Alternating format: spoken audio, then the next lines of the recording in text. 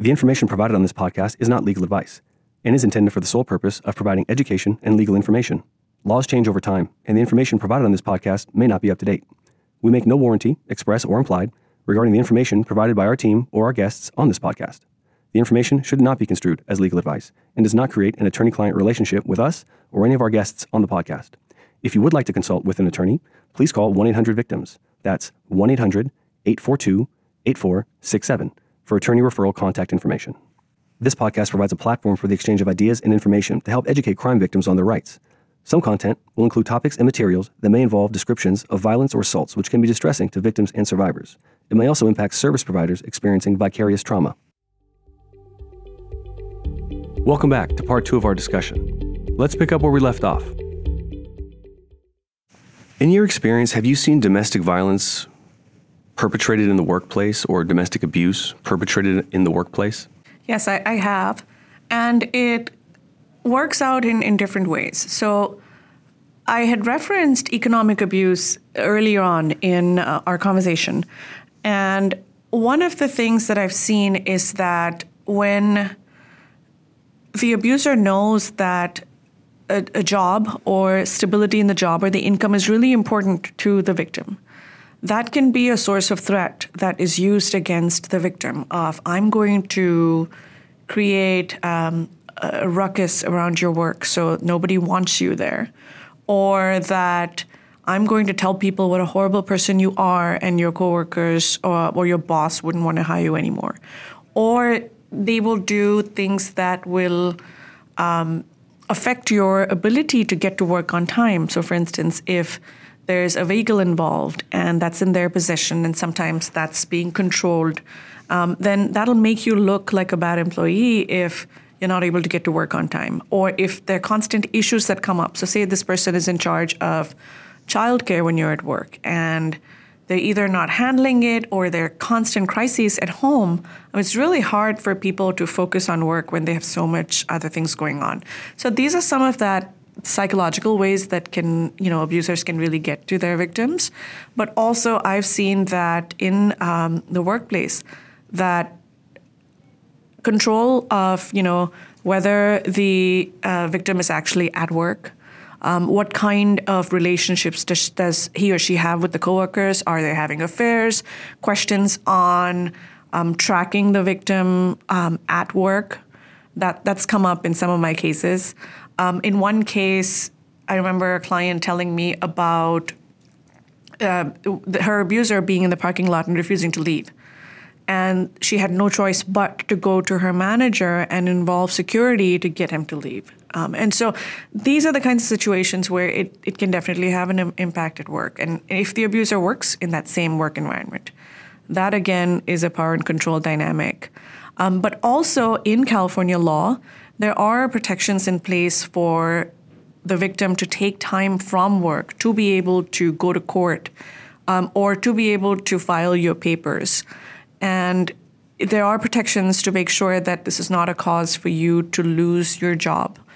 But on the flip side of things, because there's already this constant tension and possible absenteeism or workplace issues because of some of the impact from domestic violence spilling over into a work environment, a lot of clients don't want to tell their manager or their coworkers about some of the most intimate parts of their life. They don't want to be perceived as someone who needs that assistance because they're in fear that this is going to affect their promotion perhaps, or this is going to look badly on them in terms of performance, and it'll come up in other ways that they may be the first ones to be put on a list if the workplace is, firing or laying off people. Let's transition and start talking about the resources that would be available. You did bring up some examples of what domestic violence looks like. If we have an audience member who finds himself perhaps in a position similar to what you described, perhaps you can talk about some community-based resources for domestic violence victims and survivors. Absolutely. There are national, statewide, and countywide resources. And the national resources are organizations like the National Network to End Domestic Violence, NNEDV, and they have a national hotline. And then state resources like the Victims of Crime Resource Center, the 1-800-Victims line.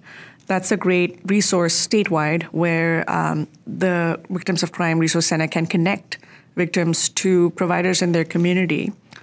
County-wide services through, like, so for instance, in Sacramento County, Weave and My Sister's House and other similar organizations provide services to victims.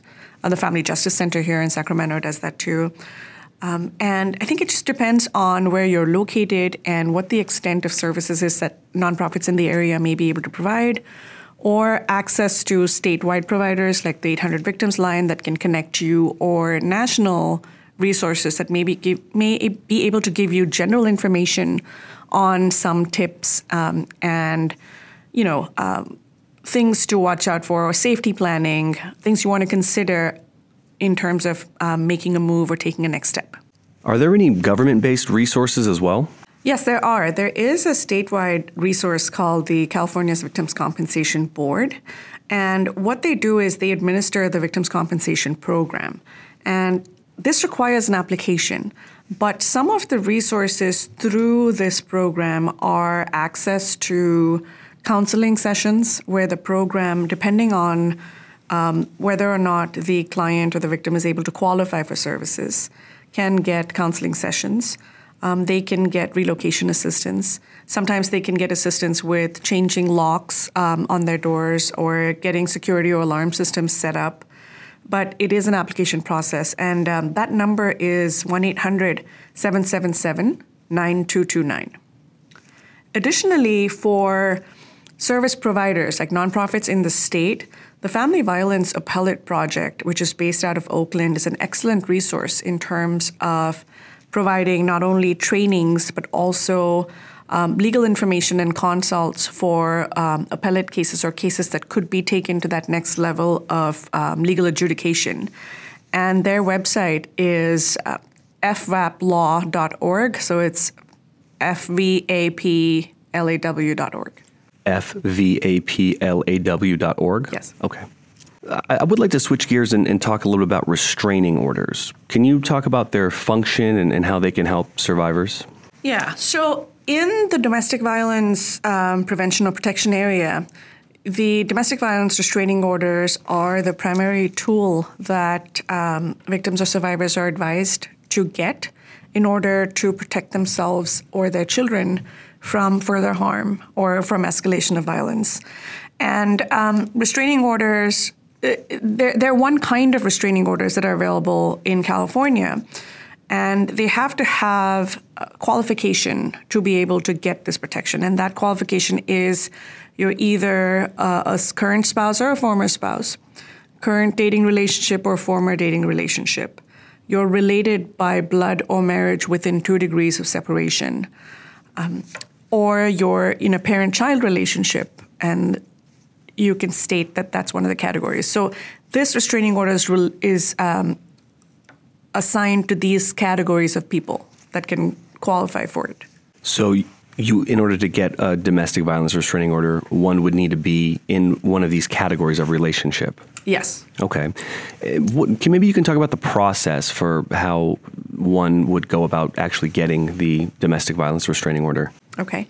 So some of the immediate protections that people can get through the domestic violence restraining order are physical protections, which are court orders that the other party once served is supposed to stay away from you. And that distance can be up to 100 yards, which is the size of a football field, right? So they have stay away orders. They have no contact orders. So that, if you're looking at the urgency and immediacy of the situation, there are court orders that will prevent this person from being within your comfort zone or, your home environment within 100 yards, or is not allowed to be around your work, around the kid's school if these protections are granted to you. So apart from the physical stay away and then the no contact orders, so they cannot harass you or contact you by text or telephone, things like that, there are also protections for pets in the restraining order. There's protection for property, where you want the ability to stay in a home, and you're either married or the home is community property or jointly titled, or you're renting and the lease is in both your names. You can get property control or property exclusion orders through the restraining order. You can get the ability to get off a family plan through, breaking up the telephone contract that you have with one of the 3 major providers. You can have the ability to gain control of belongings, but these are just personal belongings. A restraining order may not be the right avenue to move furniture, things like that. But you can definitely get prescriptions, you can get court orders to get Social Security cards or passports, and other items like medication or important documents that you need to be able to move or give yourself distance. Is there any cost associated with a domestic violence restraining order? No, domestic violence restraining orders are free under California law. There's no cost for filing them. And depending on the county that you live in, courts sometimes have workshops or they provide services to be able to help you fill out these forms. Some of these forms, especially when you're asking for custody and you want children to be protected as well, can be a bit complicated. If someone is availing the full extent of all the protection in restraining orders, that packet of information that they have to fill out can be up to 40 to 45 pages. But a lot of it also includes, copies of the request, which is what you're asking the court, and also partially pre-filled copies of the orders that the court is actually going to give you. So the process can be complicated. And so my advice to your listeners is, if they have the ability and the time to be able to seek advice and get professional assistance on it, go to the court, find out about services, or talk to nonprofits in the area. But if you're in that emergency situation and you need this right away and you need to fill it out, you can do this on your own too. What type of evidence does a survivor need to request a restraining order? So the evidence that the survivor would need, and you can do this one of 2 ways. You can either add this evidence to that request, the initial request, which is done in most counties on what is known as an ex parte basis, where you're filing it on your own without notifying the other party, right? And in most counties, the court will consider this just based on your filing alone and then decide what orders they're going to grant. And then you have to go through the legal process of getting these orders served on the other party in order for the orders to be effective. So the evidence that the court is looking for is, are there pictures that support claims of injuries? Are there texts or voicemails that maybe can be written out by the person requesting the forms that show what kind of danger they're in? One of the things that I tell clients, and when I'm presenting at workshops, one of the things that I tell people is that you have to let the court make the conclusion that the restraining order applies to you. A lot of times I will see requests for restraining orders where the victim or the survivor will try to make a conclusion. They'll say things like, I'm a victim of physical abuse. I'm a victim of emotional abuse. And that's a conclusion.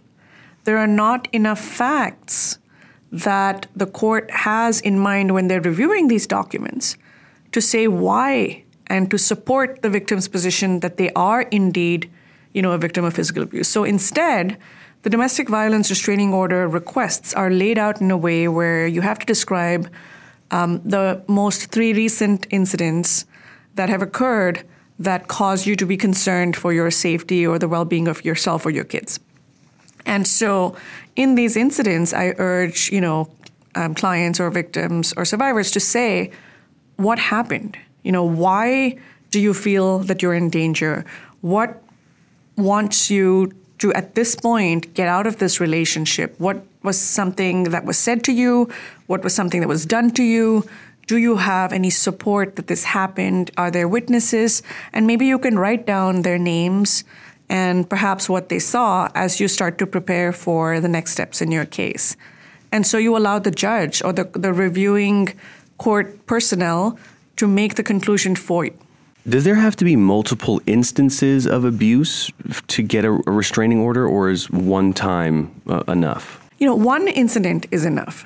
But oftentimes, when you're looking at what I've referred to before as the cycle of violence, and depends on the duration of the relationship, where things are happening either almost on a daily basis or within a day, it's happening multiple times, you have the ability to tell the court about more than one incident, but all you require is one incident. And from a legal perspective, as you go through the process, ultimately, whether or not you can get a restraining order as a permanent order will depend on whether you've met your burden of proof, which is whether you've shown with a preponderance of evidence that what you're saying has happened and that you need the protection as a result of it.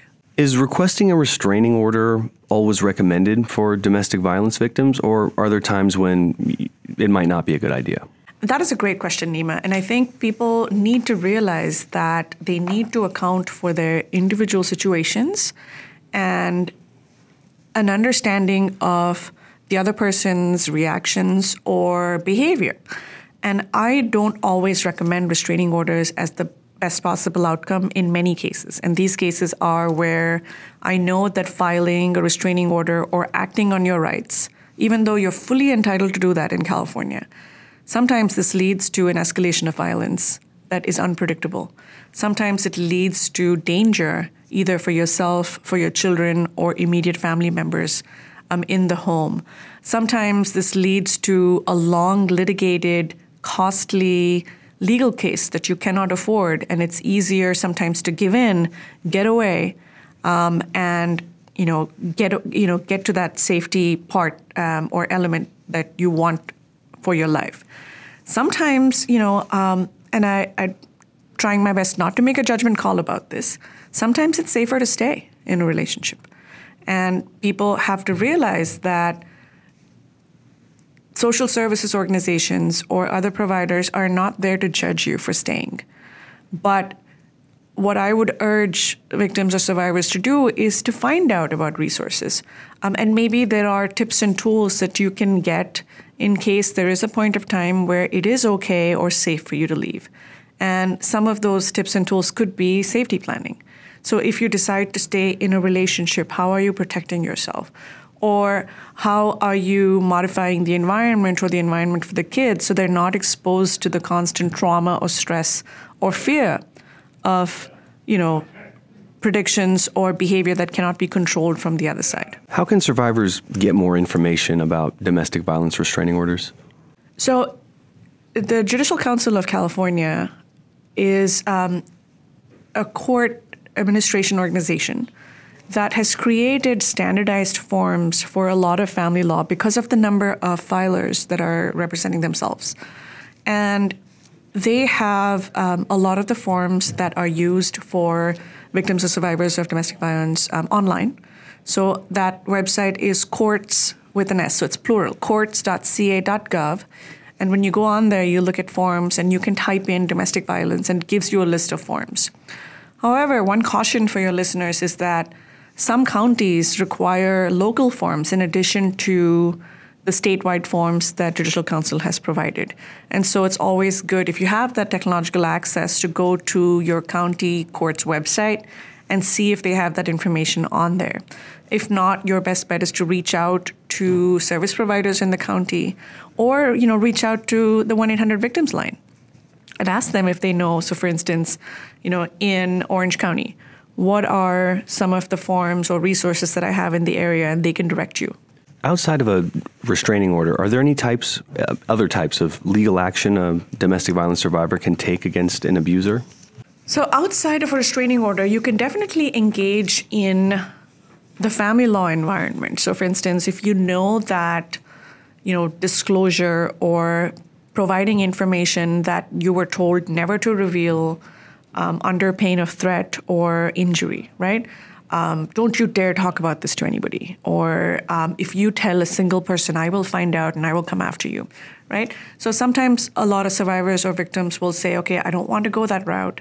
I don't want to tell people about the shame or this fear or this threat that has been imposed upon me. Instead, I want to get away from this person, and I'm going to either file for a divorce or a legal separation, or if you're not in a registered domestic partnership or you're not married, then the other options are is you file a petition for parentage acts where you can get a determination of custody for the kids.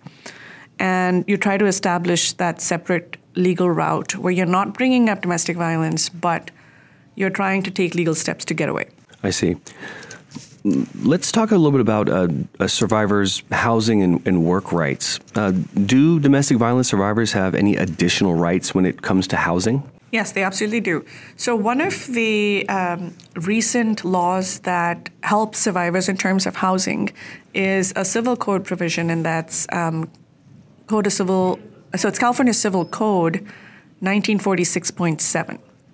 And this civil code allows a victim of domestic violence to leave a long-term lease with 2 weeks' notice, so 14 days' notice to the landlord. But this statute is very detailed in what has to be done in order for the victim to qualify. So some of the things in there that help you qualify is either a temporary restraining order or a police report or a counselor's report that you're indeed a victim of domestic violence or sexual assault. And this has to be accompanied with language that is specified in the statute about what has to be written in a letter as notice to your landlord before you're able to leave that with that 14-day requirement. If any of our listeners would like to learn more about any of the topics that we've discussed today, where would you recommend they turn? So I would say that broadly, the courts.ca.gov website does have information on general, domestic violence. I would also say that organizations in their area, the county organizations or 1-800-VICTIMS, their website may also be a good place to go to just get general information. The national resources that I mentioned, which is nnedv.org, which is the National Network to End Domestic Violence, that's also a good place for broad information on some of the kinds of abuse that I've discussed here with you. As far as the future of domestic violence protections, what's on the horizon? So a trend that I have noticed here in my end is that as protections for victims of domestic violence increase in the law, there's also an increase that I've seen where the abusers are now taking advantage of these protections. And they're the ones that want to be the first to file either in the court system to look like the victim, or they're the ones that will reach out to service providers or organizations pretending to be victims to ensure that they're accessing these services first and to put the victims either at a disadvantage, either in court or with resources, or to make it seem like the victim is just not credible because they kind of upped the game. So I'm seeing a lot of these mutual filings in courts right now. The other thing that I'm seeing is that as protections for victims increase again, what courts used to perceive as high conflict custody cases and some of the protections now that are filtering into child custody seem to be blurring in terms of that distinction between what has traditionally been seen as a high conflict custody case versus domestic violence.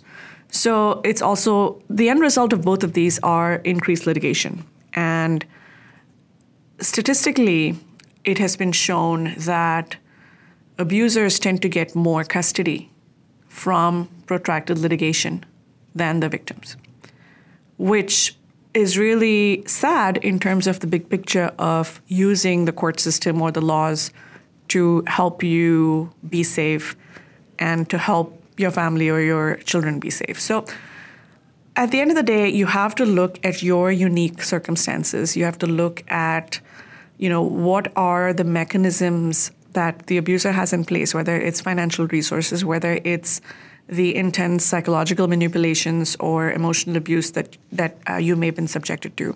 And maybe, as we've talked about before, the restraining order litigation process may not be the solution.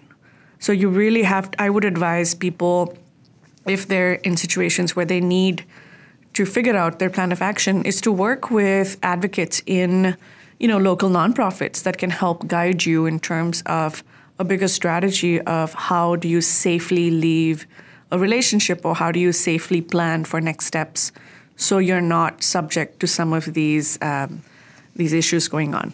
Jaya, thank you so much for coming on the podcast and sharing your expertise on domestic violence. Great. Thanks so much, Nima, for having me and for also providing this resource to your listeners. The one thing that I did want to say as we wrap up is that none of this conversation is meant to be legal advice that you can act on.